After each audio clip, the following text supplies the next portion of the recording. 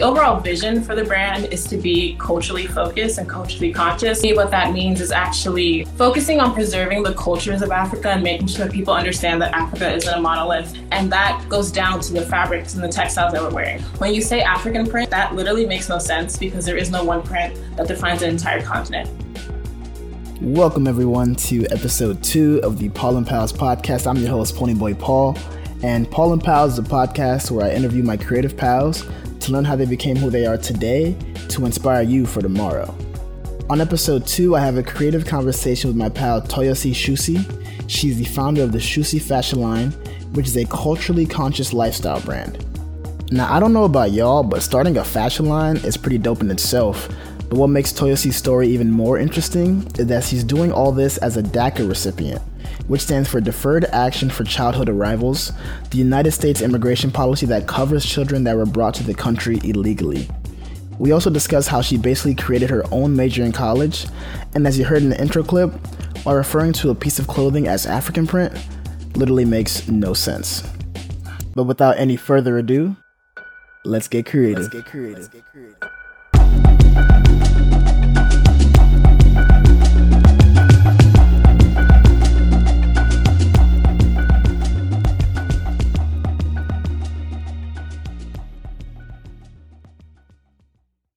Y'all, before I start this interview, I just want to give a quick disclaimer that some parts of this episode were kind of cutting in and out due to the poor Wi-Fi, but no worries, I've taken the necessary steps to address this for future episodes. And now back to our regularly scheduled programming. I've always wanted to say that. Hey, what up? Hello. How you doing? Good. Can you hear me well? Everything's good? Yep, I can hear you. Bet. Yo, appreciate you. Appreciate you joining. So as I did a little, intro for you, but I kind of first want to start by asking you, like, how you doing right now? How's COVID treating you? How you living? COVID has been interesting. I'm kind of upset with how Texans are acting, though, because they're really acting like we're back to normal since we started this phase reopening. And it's like, nah, y'all, like, still wear your mask, still be social distancing, but they don't really care. I feel that. And so you mentioned Texas. So where you at right now? Where you living at? I'm in Austin. Austin, Texas. All right. So I'm going to let you do the little intro about how we met. So I think we were talking about, we couldn't really remember the exact moment, but, I'll let you start. So let's just do a quick intro about who you are, all of that. Oh, cool. Right. So I met you when I was interning for Shell in 2016. I was in Houston at that time, so like Houston is home, obviously. So we met at some point during this internship, but I don't remember the exact moment. Yeah. But yeah, from there we kind of just kept in touch. But I guess a little bit about me and my background. So I worked at Shell, which indicates that like I wasn't always doing fashion this entire time. So I went to UT, which is why I'm in Austin, and I actually studied chemical engineering. But while I was at school, I kind of felt like I needed a creative outlet outside of engineering, and I was just really limited to what I could do with engineering. So I actually decided to focus in textile engineering, which like, I don't know how your program worked, but like we had to like declare a focus area when we had our major as chemical engineering. And so like, I've always been interested in textiles and like how that works. Because when I think about fibers and fabrics, like we've been making these the same way for hundreds of years. And so I was just interested to see like what the future of textiles was. So I started like learning about flame retardancy or elasticity, things like that related to textiles. But I also had taught myself how to sew during my sophomore year of college. And so I had this interest in also like being creative and making things. And I decided to actually take some sewing classes in college. And then from there, I figured out that like sewing was really something that brought me joy, and it was a passion of mine. And just making making garments that really like related to my identity as like both a Nigerian, but also being an American. So like, I feel like I exist in this like flux space where my parents are Nigerian, I was born in Nigeria, but I grew up in America. And so when I identified with my culture, it like kind of shuffles between the two. When did you move to the States? I moved to the U.S. when I was 2, but we like moved around to Atlanta, Philly, New York, and then we finally settled down in Houston. Got you. Yeah. And just to go back, you said your major was chemical, but you focused in textile within that? Yeah, exactly. Okay. And like that didn't exist, so I had to like petition the dean and explain that like we actually have this entire department at school that actually focuses on textiles and apparel. So I had to explain how it related to chemical engineering, and eventually they let me do it. Wait, so it didn't. Wait, hold up. Wait, so it didn't exist, but you just said, "Yo, I need this." Focus. Yeah, it didn't exist. I wasn't interested in anything that they had already laid out for us, so I kind of charted my own path. Word. So, and I guess that's one thing I was always curious about, because I always knew you from chemical engineering. I knew you were oil and gas, but like, has fashion always been a part of your, like, I don't know, interest, or was it just like a college thing where you wanted to express it via fashion? I think it like came to fruition during college, but I'd always been interested in fashion just because like when I was growing up and I think about the way that we consume fashion in Nigeria, like a lot of the things are bespoke or like you make it yourself. So you'll go to the market, you'll pick out the fabric that you want, and then you'll find a seamstress or a tailor, give them the like sketch of the design you want made for you, and then they'll make it for you using the fabric that you've chosen. So like I've always had an interest in like making my own stuff. But whenever that was like whenever my mom would like send these sketches and ideas to our tailors in Nigeria to make me things to wear, I like never actually liked how they look. So I just came to the point where I was like, just give me the fabric, I'll learn how to sew, and I'll just make it myself. So that's kind of how it happened. Okay. And one interesting thing, I don't know if you already kind of touched on it briefly, is that we met during the internship at Shell, right? But do you currently work at Shell? No, I don't work at Shell. Oil and gas is definitely like in the past at this point. I work for Accenture doing marketing and brand management. Marketing and brand management. And I guess you're going to kind of talk about it with the whole DACA thing, but was it at that time, was Shell kind of like I'm going to go in oil and gas, or you kind of knew it the whole time that I want to do something that's kind of different than what I'm doing? No. So I never thought about pursuing fashion full time or like actually being serious about it. I just always thought it was going to be a hobby. But when I like decided to major in chemical engineering, I knew that like, okay, so the way that I work is like, I just always go for the best. So I knew that I wanted to do engineering. So I was like, okay, which engineering do I want to do? My interests are in math and science, and I like chemistry. So chemical engineering made the most sense. And it was also like one of the most lucrative majors. And then I was like, okay, what's the top university for chemical engineering? And UT was one of them. And then I was like, okay, what's a good internship if you major in chemical engineering? And like, I think at that point, Shell was like in the Fortune 10 company. And so I didn't like know that I wanted to work in oil and gas, but I knew that I wanted to be successful. And so Shell kind of just made the most sense. And that's kind of how I ended up there. But when I was in the internship, I didn't like it like at all. And I went back for 2 years and I was just kind of doing it because it felt like the right thing to do versus like what I actually wanted to do. And also there's just like obviously like that parental pressure to work in oil and gas, be an engineer. So I never really like defined what I wanted for myself. I kind of just did what other people expected from me. I feel you. And kind of like, what's the update on the Shusi line right now? Because I mean, I don't really know all that goes into like fashion designing and all that, but like, I guess, have you been doing it more because of COVID, because you kind of like not been able to go out, or you kind of been more focused on your actual 9 to 5? It's kind of a mix of both. Since I am working from home, my home has now become my office, but also my studio space. And so I'm literally staring at like my dress form, but also staring at my 2 monitors that I have in my living room. But what I'm doing right now with Shusi is I already have all of this fabric and materials that I've been using for the clothing line. So I'm actually using it to make masks. I know that there's like a shortage right now with access to masks for not just like healthcare workers, but also just the everyday person that whenever they're going out in public, they want to wear a cloth covering over their face. So I've been making masks, and I've actually been using the proceeds from the sales to donate to a food drive fund that my family in Nigeria is running. So my aunt owns a catering company there. And like, obviously that Nigeria is also in lockdown. But when you think about how COVID affects countries that aren't just impacted by the number of cases, they're impacted by the lack of access. There's a lot of people that depend on daily wages for like food and resources. And so now the country's locked down, they don't have access to getting any money. So my aunt has been actually using her catering staff in her kitchen to pass out food to the community there. Okay, that's dope. You got a lot going on, and yeah. I wanted you to touch in on this a little bit more too. Is for people that don't know, what is a DACA recipient? Like, what is that? Like, what aspect of that does that really touch? Yeah, and I think to tell that story, I need to like go back to like my immigration story. So like I mentioned, I was born in Nigeria, but I came to the U.S. when I was 2, and I actually grew up in a pretty mixed household. And like what that means is there were U.S. citizens, there were green card holders, there were visa holders, and I didn't really realize that I was undocumented until I was in high school. So it was when I was actually applying for college that I was like, oh wait, if I try and go out of state, I'm going to be considered an international student.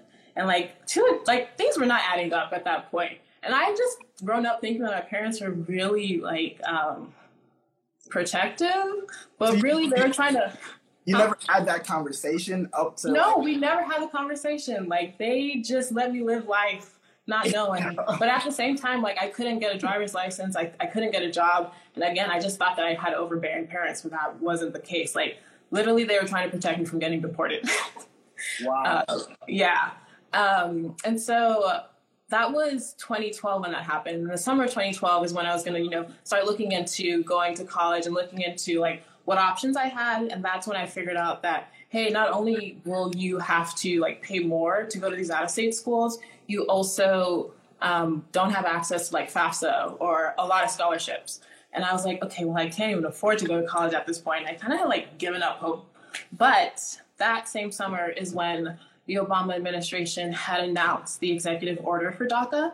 And DACA actually stands for Deferred Action for Childhood Arrivals. And it's basically an immigration program that allows people who were brought to the U.S. before a certain age and have stayed here continuously for a certain number of years, don't have any felonies or misdemeanors, and then there's other requirements. It allows you to, one, get a social security number, which is huge because that gives you access to so many things. Mm-hmm. And then it also allows you to get a work permit. And so that allowed me to, get a job and work legally. And most importantly, it allows you to it defers you from being removed. So I have protections against being deported because of it. But it's a temporary program in that it only is valid for 2 years. So every 2 years, I have to renew it. So that's what happened in 2012. But it also gave me the opportunity to finally go to college. It gave me the opportunity to qualify for merit-based scholarships. It gave me the opportunity to get a driver's license, get a job, and it was definitely an amazing program that changed my life, the course of my life entirely. Because if it hadn't happened, I literally don't know where I would be right now. Got you. So you found out, let me do the math real quick. So you found out in 2012, and have you had to renew it every 2 years since then? Yep. So every 2 years I have to renew it. There's a $495 application fee. There's a application that you have to fill out every year. I have to go and get my biometrics done. There's all of these processes that are in place that I have to do every year just to prove that I should be allowed to stay here. But you have to keep in mind that I'm doing this renewal, but it's never going to lead to permanent status. So I'll never get a green card. I'll never become a citizen with this current program. And I think that's what I'm trying to understand, because I'm not asking. I'm aware of the program, right? So being that you currently are working on a work visa, I would assume, right? Yeah, I work permit right now.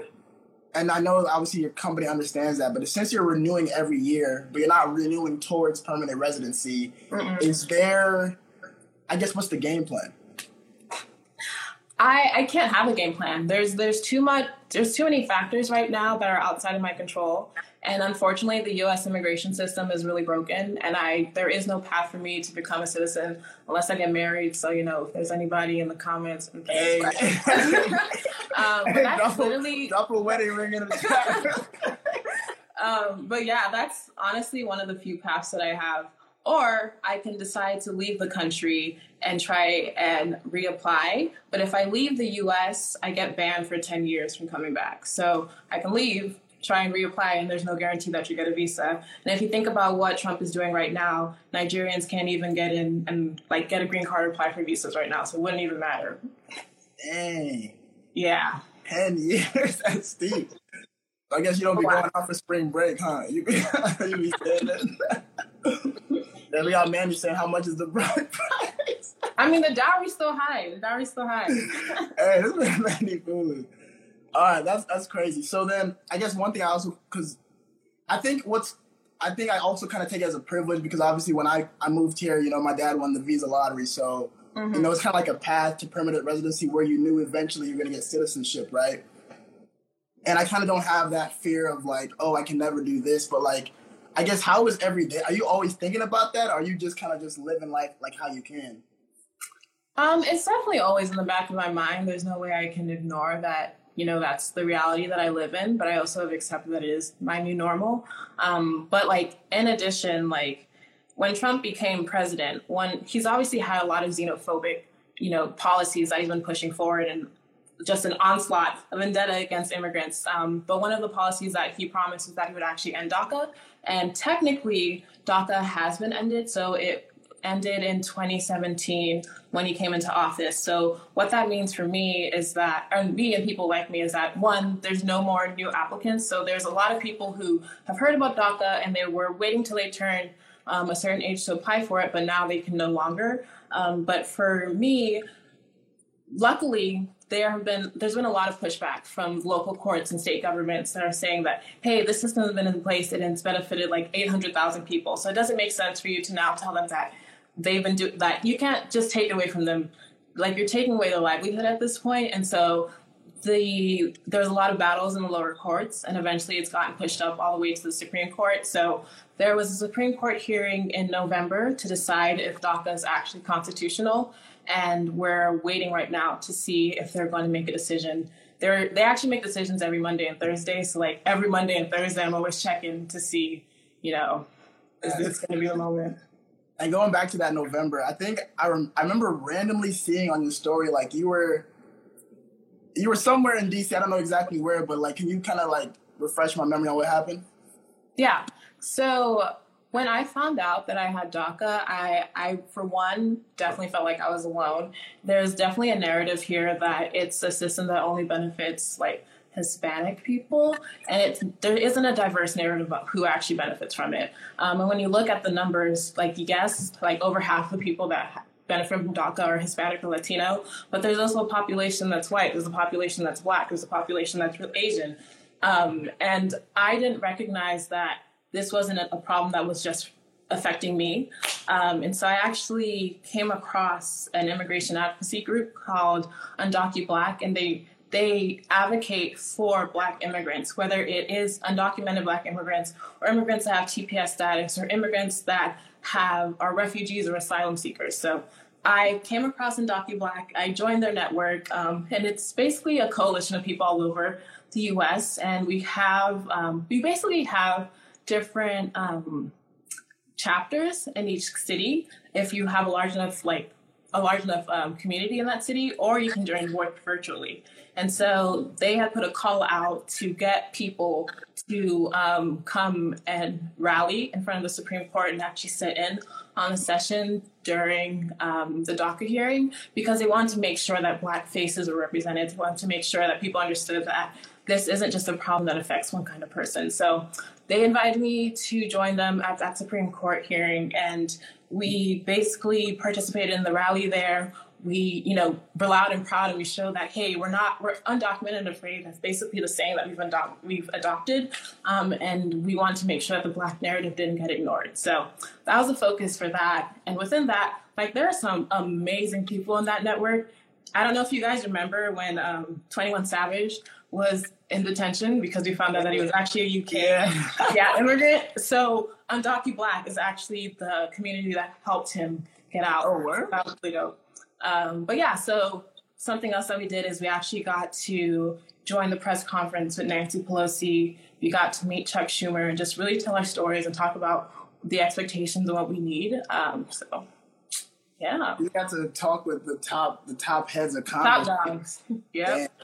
So it's like crazy because there's so many citizens that don't even get that opportunity. So like the fact that I did. Dang. And you ain't even a citizen. That's why. I know. That's why. Oh, I forgot we got some questions coming in. Hold up. I'm going to start it up. First question from the boy Carl. In terms of... That's long. Yeah, can you read the whole thing? No. I'm going to read it out. Hold up. How did you go about switching careers from Shell to Accenture in terms of, did you need to gain an experience / jump through any loops to get started?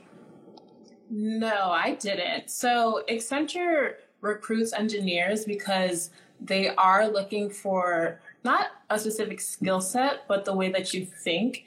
And so when I was recruiting with Accenture, the way that like the recruitment process works is that there's actually a case study. And so you kind of just have to have a base understanding of like business acumen, and different solutions that you can propose in those 6 cases. So I didn't have like a really huge learning curve when I was switching from Shell to Accenture, but a lot of the learnings that I like took out of my internship with Shell, I'm able to apply to Accenture. I think the biggest switch is that I started with consulting in Accenture and not in marketing, and I knew nothing about marketing. So that's probably been the biggest area where there's been a learning curve, but there's definitely been like trainings I've been able to take while I've been there to like help me come up to speed. Okay. And does that answer your long ass question, Carl? And once again, if y'all have questions, I don't know if there's been any questions in the comments, just send them in via the little question feature right there. One question I thought about as you were talking about Accenture is like, you know, with I don't know how the work visa set up. Is that something that is kind of taboo to discuss with your manager? Is that kind of like, is that HR reaching to you out like, hey, it's been 2 years, like what's up? Yeah, it's definitely HR that reaches out. My manager, I mean, they might know because my status technically says non-resident alien, which I hate the term alien when people talk about immigrants. Did you lose me on my back?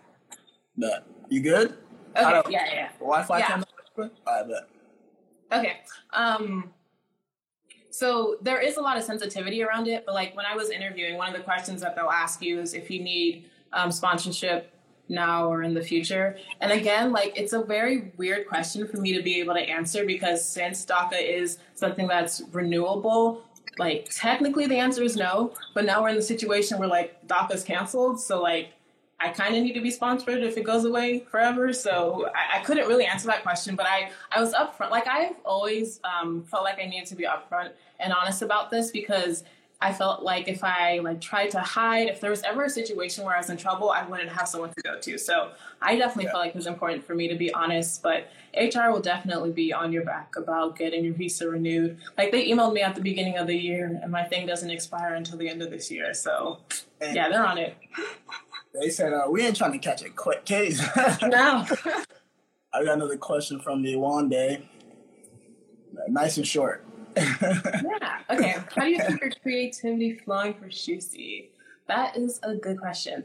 So I think for my creative process, I am someone that like doesn't focus on the end result. I like really enjoy the process of making clothes. I like the process of designing. And when I think about my design process, like a lot of times I start with the fabric. So if I didn't even explain what Shusi is, but basically I officially launched my brand in 2017 after taking all the sewing classes in college because I felt like I had a unique voice and perspective to bring to African fashion, African like print or African inspired prints. So I start with the prints first. So I find things that I think are really cool, or I find prints that I think are unique. And then from there, I kind of like let that dictate the silhouettes or the styles that I end up creating.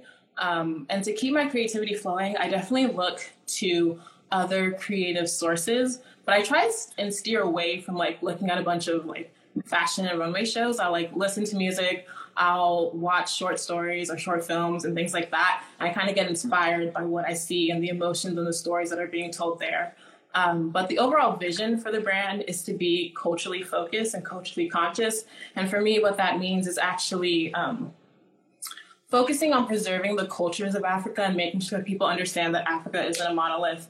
And that goes down to the fabrics and the textiles that we're wearing. So like when you say African print, like that literally makes no sense because there is no one print that defines an entire continent. There is a continent that's made up of many different textiles and prints. And so I've kind of taken a step back and I've actually moved away from using a bunch of like Ankara fabric and actually using the textiles that are specific to regions, specific to ethnic groups, specific to countries. So like what I'm wearing right now is actually one of my pieces, and it's like a hand-dyed fabric that's made by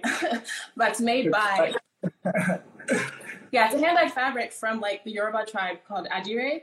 And so I kind of start with like understanding the history and the context behind that fabric, and that also inspires the creativity that, you know, results in the garments that I make, if that makes sense.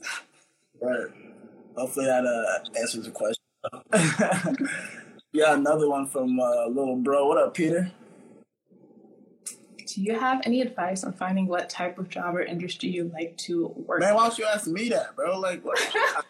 He doesn't care about your advice, really. Hey, bro. All right. I think you should...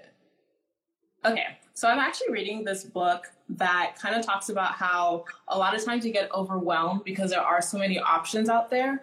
And so I think you just have to focus on like narrowing it down to like maybe 5 or 6 industries that you're interested in. Like, don't really think that you can be out here doing everything. Like, you really got to narrow it down to those 5 or 6. And then from there, like, you kind of have to just take stock of like, okay, your interests. And then from there, I think you can like really pick what you want to align with. Yeah, was your Wi-Fi going right now, or was that me? I'll be checking. I don't know. You love pause. Oh, word? Dang, it's quiet. I got too much going on. Mm-hmm. But you might want to redo that question real quick, just in case anybody missed it. Okay, yeah. So my advice is like to narrow down your options. Like, yes, people tell you that you can do everything and anything, but that's not true. So like, actually pick things that you could actually do that are feasible. And then from there... Those are your basic expenses. Hey, what's wrong with Comcast, bro? They gotta relax, man. Y'all mean. I'm sorry for That's fine. That's fine. I just said narrow down your interests. Like, don't think you can do everything. And then once you narrow down those interests, like, see if there's any way you can test out, like, in small ways, what they align with. Or talk to people, schedule coffee chats. Like, LinkedIn is your best friend. Like, talk to people in the industry. Facts. Good question, Peter, but let's talk after this, bro. I got another question though from my cousin Michael. What up? I do not speak. Why would you expose me like this? No. Yeah, you look dumb now, bro. You look dumb. No, I don't speak it fluently. I can like understand it a little bit, and I've been watching a lot of Nollywood films, so that's kind of helped. Bad. I'm gonna take that one off. And hold on. Oh, I forgot to actually mention, I don't know if people at the beginning missed it, kind of going back to Shusi.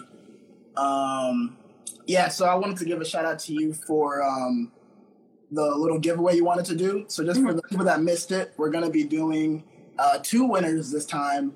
And she's actually willing to give out some of her fanny packs that she made.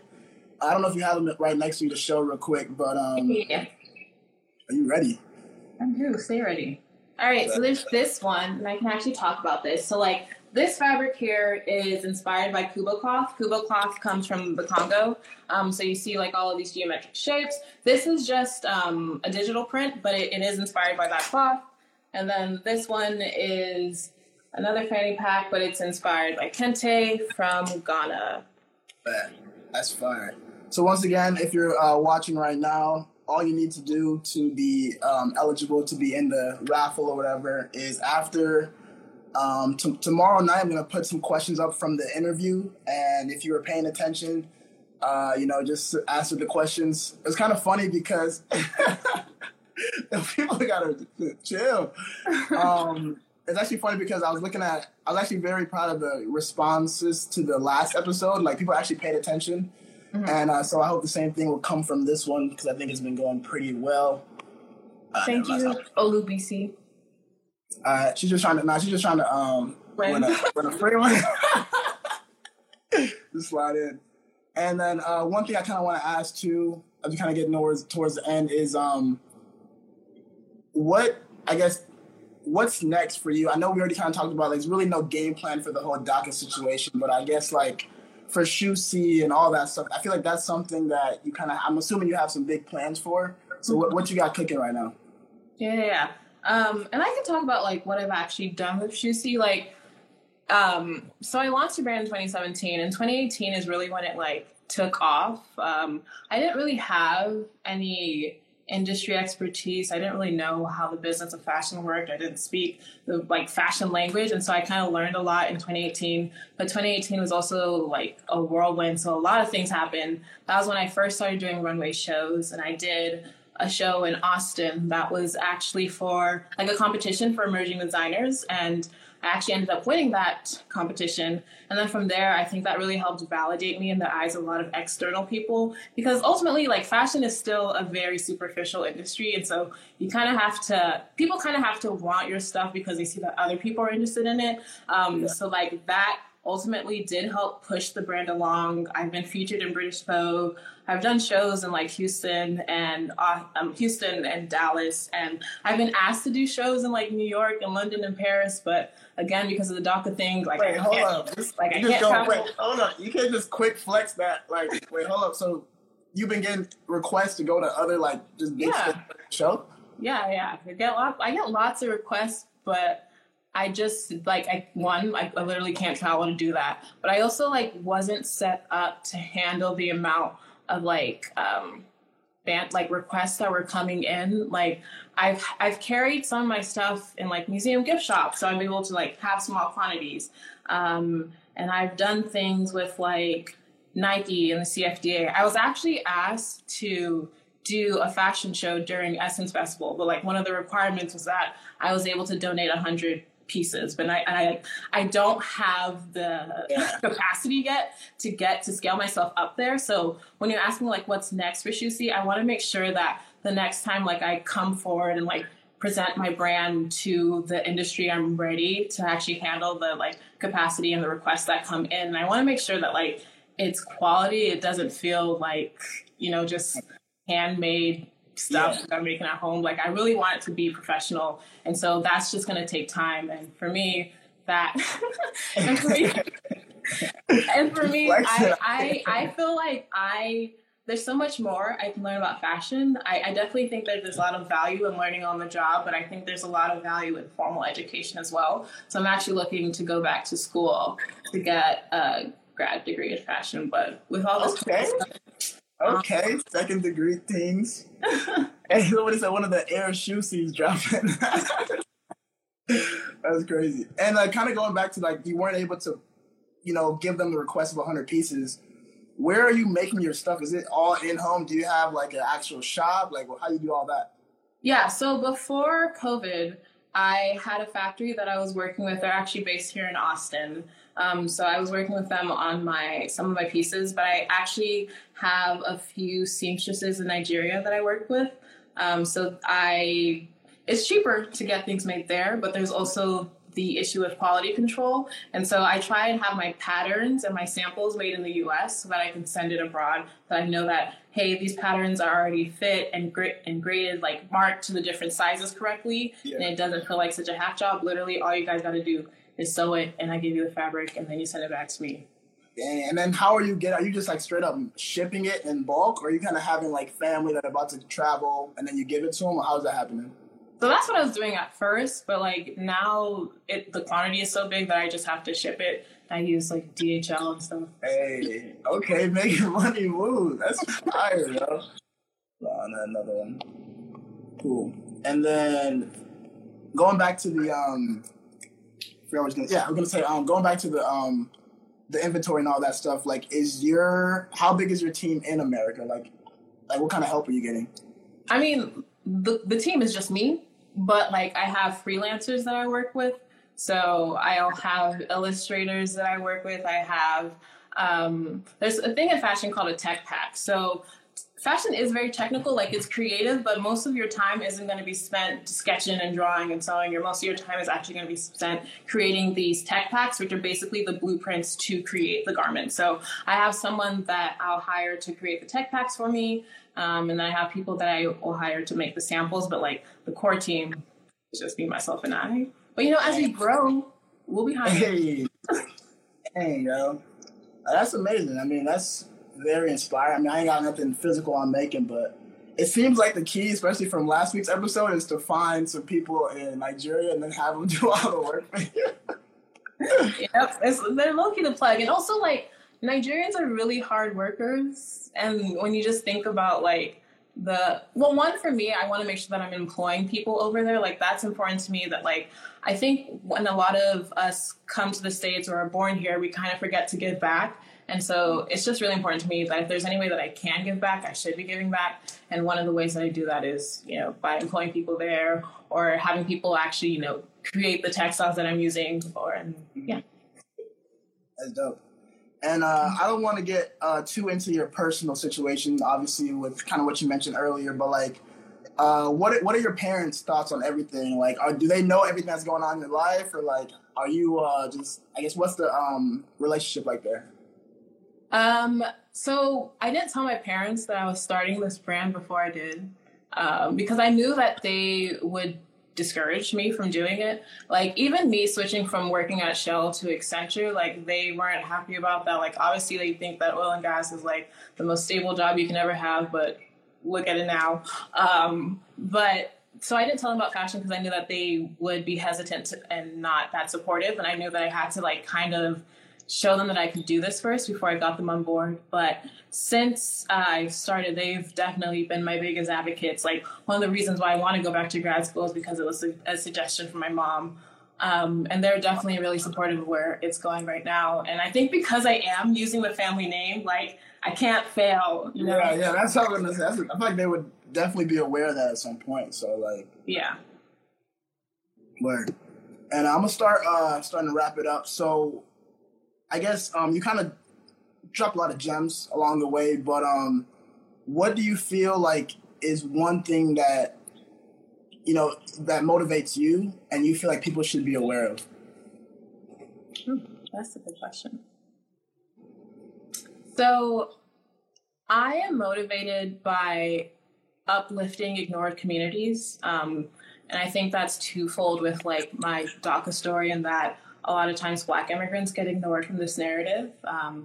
And so I just want to make sure that if me, you know, coming forward and telling my story allows this experience to be more humanized, I know that that's ultimately going to help aid with the resolution that, you know, is going to come. So that's important to me. But also with fashion, I want to make sure that I'm uplifting the communities and the communities that are actually producing these textiles. Like, the preservation of culture is, like, super important to me. I definitely feel like there's been a lot of conversation around cultural appropriation, and we're not really addressing it well. And the cultures that are actually being appropriated don't get to speak up or don't get to talk about, you know, what's important to them and share the history behind it. So for me, I just want to make sure that people understand that there's value to things that are coming out of Africa. Like, African fashion can still be considered luxury, can still be considered contemporary. And the processes behind how we make these garments are so intricate that you should understand the value behind them. So I definitely feel like uplifting those ignored communities is super important. Word. And I think, obviously, kind of going off what you said, a big thing to uplifting is having people have the resources to do it. And, you know, when you think about resources, money is a very big thing, right? So, like, how do you spread that wealth? So I want to ask you, like, at this moment, do you feel like you're profiting from Shoosy in the way you want to, or are you still trying to make, you know, certain steps? You ain't got to tell me all your money, you know, all that, but, like, how is that working for you? I mean, so for me, like, I'm not at the point where I'm going to quit my full-time job. Like, obviously, I need my full-time job to pay for Shoosy, so that's kind of why I'm still in this role. So, like, no, I'm not at the point yet where I feel like I'm making enough profit to quit. But I also think that, I don't know, you have to know what your goals are. And my goals aren't hitting a certain dollar amount. My goals are having a certain reach and making sure that people, like, can understand what they're wearing. It's more about...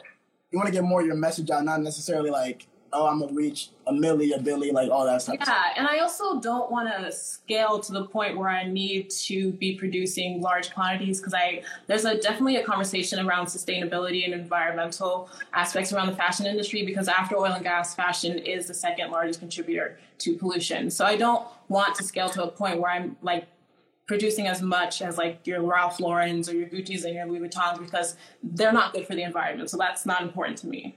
You said it ain't Ralph though. But I think everybody has their own goal. I think that's probably the less popular sentiment people say. Like if you're, a lot of people that get in, at the end of the day, if you get into business, the goal is to make money, right? But I think one thing is when you start to scale up, you're going to lose that quality that you initially started with. So it's really like, what are you willing to give up versus have? So, I mean, it's honorable that you're saying that, but at the end of the day, it's whatever really you want from that. Yeah, for sure. So we got about 10 minutes. So what I'm going to do is I'm trying to wrap it up. I think you kind of already gave your motivation goals. So one thing I want to do, I want to just thank you once again for being my second guest on my second episode. I know I don't know how you kind of felt, nervousness or whatever, but I think it went pretty well. And I just want to appreciate you for willing to give out just not one, but two of your Shoosy fanny packs. Yeah. So can we all just drop a quick horse emoji for a horse? Thank you for coming on the show, Toyosi. And I want to wish you all the best, just not in your career and your, your fashion line, but, just in your life. I know you're going through a situation that most of us aren't in that right now. It's not something that we think about. So I really do wish you all the best. And I do hope that everything works out. So once again, thank you for joining. I'm going to wrap it up with the gang.